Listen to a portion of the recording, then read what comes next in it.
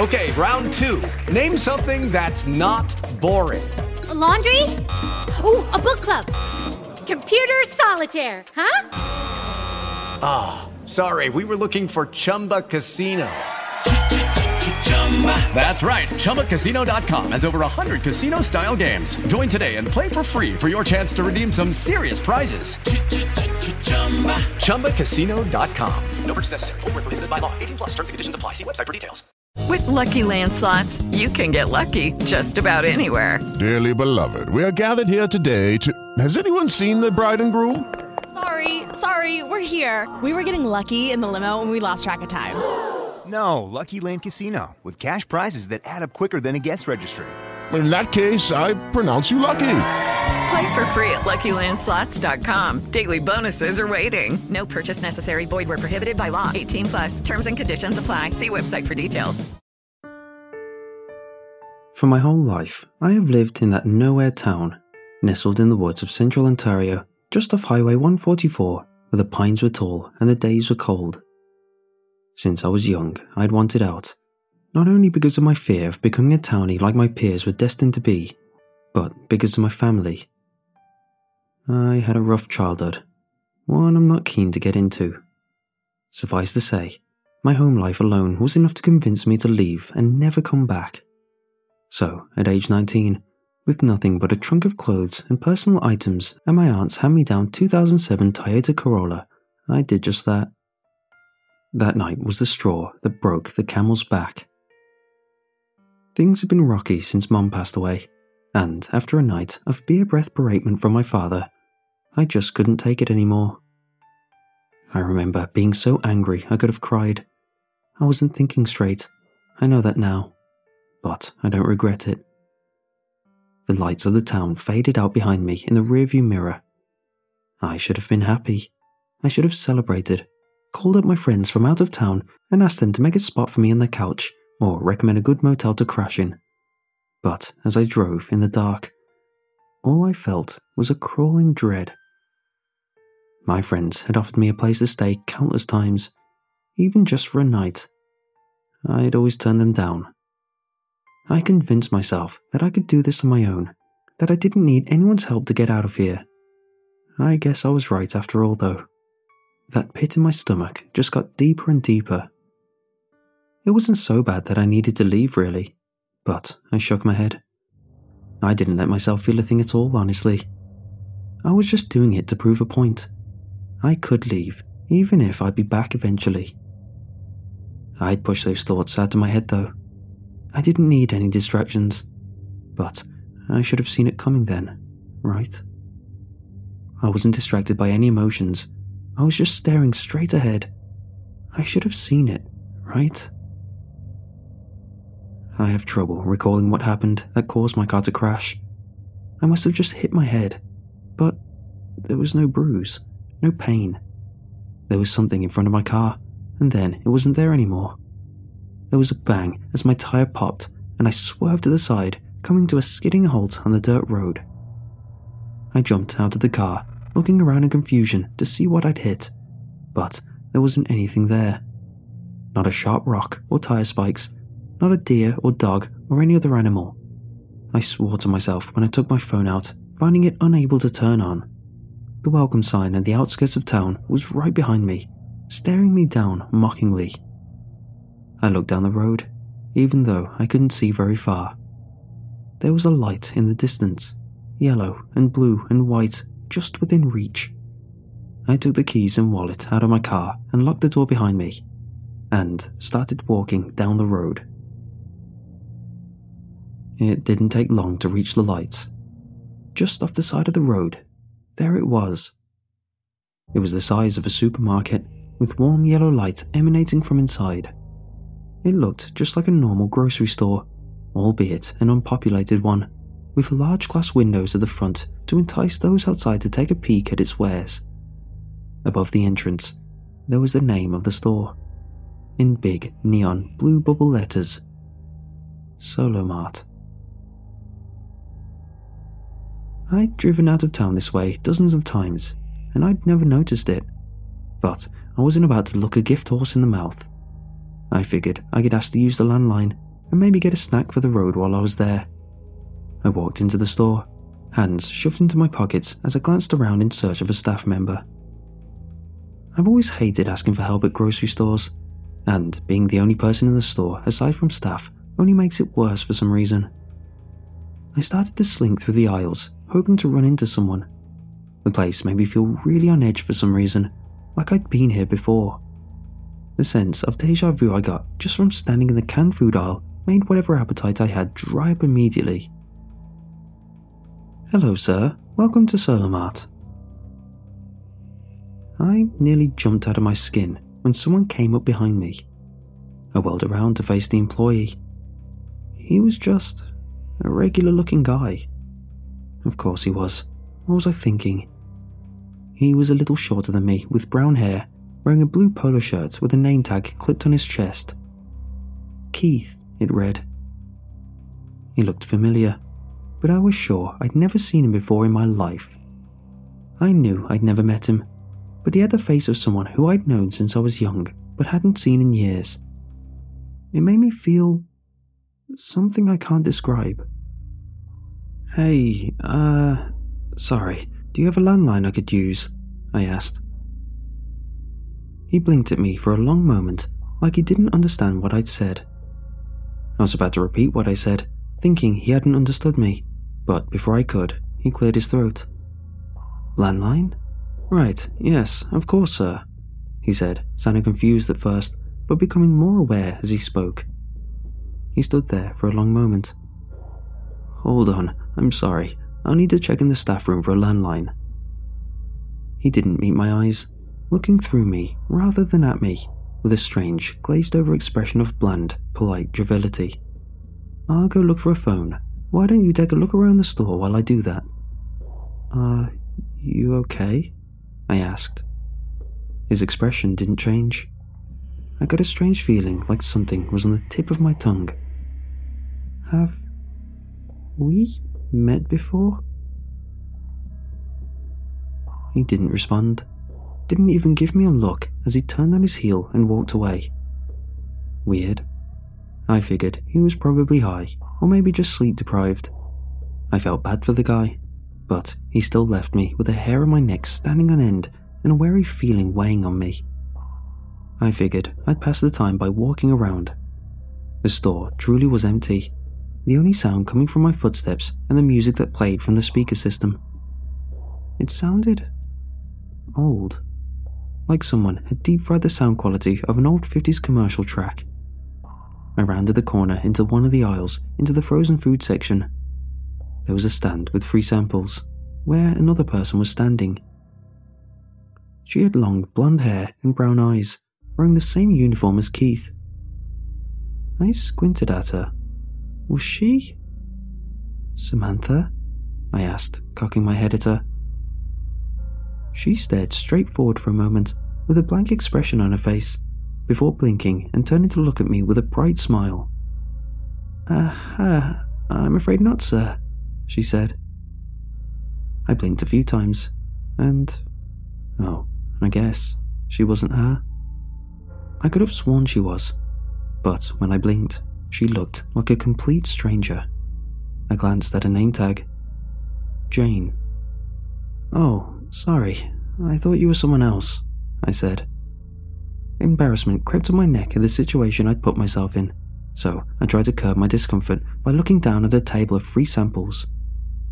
It was ice cream, I think. She had a big tub of the stuff on the table, a plastic container of pale purple frozen something. The container had the word Exi-Whip written on the lid and side in loopy white script on a dark purple background with little white stars like a night sky. Next to the tub of ice cream, there was a tray of paper cups with tiny portions of Exi-Whip. I'd never seen it in a store before. "It's vegan. Would you like to try it?"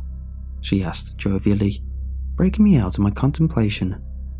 "Yeah, sure," I said, picking up one of the little cups. She handed me a tiny spoon to eat it with.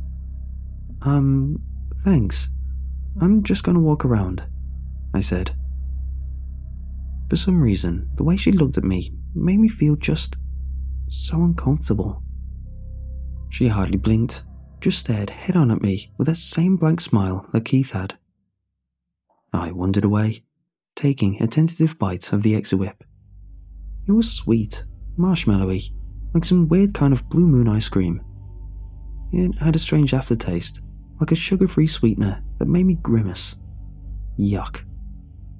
I tried another bite to make sure I didn't like it, and nope, it was bad. I wondered why they even carried this stuff. I started looking around for a garbage bin to toss it in, wondering where the hell Keith had gone, and what was taking him so long. As I walked down the frozen food aisle, I started to feel strange. My steps got sluggish, my head began to hurt, almost like a brain freeze, right behind the eyes. I winced, holding my head with my free hand and looking down at the melting cup of Exit Whip with confusion. What the hell were they putting in this? My head spun, sparks appearing in my vision, my ears beginning to ring, and I think I blacked out. I must have. I remember falling to the cool tile floor and my vision going dark. I think I dreamed. I dreamt I was somewhere, like a void of dark purple. Ahead of me, there was a purple spotlight shining down on a spot far away. I think I tried to run to it. It was like running through syrup on a treadmill, not making any progress despite running myself dry. I shot awake suddenly. I expected to wake up in my room back home, the weight of my blankets on my back and the smell of cigarettes and beer from downstairs. But I didn't. I woke up right where I'd fallen down, in the frozen food aisle of Solomart. It couldn't have been long since I fell, right? But when I looked around for Jane, she was missing from a samples table. I decided to go looking for her and Keith, my vision still swimming as I stood. I rubbed my eyes, and in the freezer, where there would normally be all manner of brands and boxes, all that was there were boxes and tubs labelled with the same branding as I'd seen on the Exit Whip. Exi cheesy bread, Exi fries, Exi rolls, Exi chow, Exi brand, with that dark purple background and loopy white text. I turned to the shelves behind me. Exi chips, Exi munch cereal. You get the picture. It wasn't like that before. Everything was normal before. I held my head, starting to walk down the aisle. There was a squish under my shoe. I looked down, grimacing at the puddle of purple slime the Exit Whip had melted into. I didn't pay it any mind. I tried to wipe it off on the floor to no avail. I shrugged it off and kept walking, and kept walking, and kept walking. Had this aisle always been this long? It stretched out in front of me like it was a mile long, making my head throb. I turned around and started walking towards the free samples table, rounding the corner from the frozen section towards the bakery. The music was similar to how it had been before, but more high-pitched, faster, like someone was skipping through it. "Hello," I called out, walking past a display of purple loaves of Exi bread. "Jane? Keith? Is anyone there?" There was no answer. Not a peep, aside from my footsteps and the music overhead. I could feel anxiety rising in my chest. Screw this place. I could just go back to my car and hitch a ride off someone, maybe go back home and just wait out my dad's drunken anger. I turned down the nearest aisle and stopped, dead in my tracks. Down the aisle there was someone, something. I don't know what I'd call it. It was in the shape of a person, I think. Like a shadow, or the absence of light altogether, in the shape of a person, carrying a basket. It was looking at products like it was just a normal customer. I felt sick, all my hair standing up on end and my heart beginning to pound. I rushed away from that aisle, looking for a way past it, only to find the aisles filled with more and more of the things, all shopping like normal. I don't know why I was so afraid. I just ran, looking for somewhere away from the things, but they were everywhere. When I turned around to find somewhere away from them, they were in places I had been before. I had to find Jane. I had to find Keith. At least they were normal. At least I knew what the hell they were. It felt like the store was stretching in front of me, like I wasn't making any progress at all. Frustration and fear and despair all mingled in my stomach, a lump forming in my throat as my hands began to shake. And then, in front of me, the staff room door opened. Those familiar but odd faces in front of me brought the most relief I'd felt the entire time I'd been in this strange place. "Jane! Keith!" I called out, finally able to run towards them. I didn't even notice the strange expressions on their face until I was just a few steps away. "What's going on? What?" I tried to stammer out a question, feeling breathless. Keith reached out and gently patted my arm. "It's okay, Andrew. We'll keep you safe." He had that same glazed smile on his face, as if nothing was wrong. Jane grabbed my arm, gently pulling me towards the entrance of the staff room. "You can hide in here until they go away," she soothed with that same tone. Her voice was so familiar, it made my head hurt. I wanted to follow them. They were the only thing I could understand in this place. But my fear began to return. I looked past them into the staff room, but it wasn't there. A purplish, starry void was all that was there. A familiar void, but a void all the same. I felt like throwing up, balling my quivering hands into fists to hide my fear. I can't. I took a step back, but Jane squeezed my wrist hard, still staring at me with that smile, only growing more manic. "It's safe here, Andrew," she said. "You'll only get hurt if you stay out there, Andrew," Keith said through gritted teeth, barely masking his frustration. I stepped back again, trying to wriggle my arm free. "Let go of me," I whispered, my voice strangled by the tightness of my throat. Keith grabbed onto my other arm, trying to help Jane drag me towards the staff room. I leaned back, going dead weight, and finally managing to yell, "Let go of me!" It startled them just long enough for me to get my arms free and stumble back, but I didn't make it far before Keith jumped at me. We both fell to the ground, and I screamed, but I couldn't get much else out, because as soon as he righted himself, he wrapped his hands around my neck and began to choke me. His eyes were manic and feral, teeth gritted, drool dribbled out of his mouth and hit my cheek. I struggled under him, grabbing his arm, but then Jane was there, grabbing my wrist and pulling my hand away. She wrestled my arms down onto the ground and put her knees onto them, holding me down. Then she gently held my face in her hands, tipping my face up to look at hers. Her eyes had gone purple, like the void, full of white stars. "Just relax, Andrew. It's better this way," she said, in my mother's voice. I sobbed, squirming under her and trying to pull away from them. She wasn't her. She wasn't. She wore my mum's face like a Halloween mask, stretched to fit over an unfit base. "It's better this way. It's easier this way," she promised. My breathing was getting short, my mouth gaping open like a fish out of water and desperately trying to drag in air that wouldn't come. Purple, starry ooze began to drip from the monster's eyes, hitting my face and sliding down, mingling with my own tears. It hurt. It all hurt. I couldn't breathe. That sludge burned my skin. That thing's hands dug in harder. My eyes rolled up in my head. I was in that dark void again, purple light far ahead, out of reach no matter how hard I ran. I looked behind me, where the dark only got darker, more unsure. It would be easy to keep running. I'd get there eventually. I would be better eventually. If I could just wait. If I could fix it. If I just stuck around, I could fix it here. I had to fix it. I looked back at the purple light and turned towards the uncertain void. I began to run, finally making headway through the slow, honey-thick air. Dark hands reached out to me. My eyes shot open, and with the air I still had left, I rolled my head back, closed my eyes, and screamed for help. There was a moment of nothingness. I thought I died. But then I heard shouting. I opened my eyes, looking around me, and those things, those shadows, they grabbed Keith and Jane off me.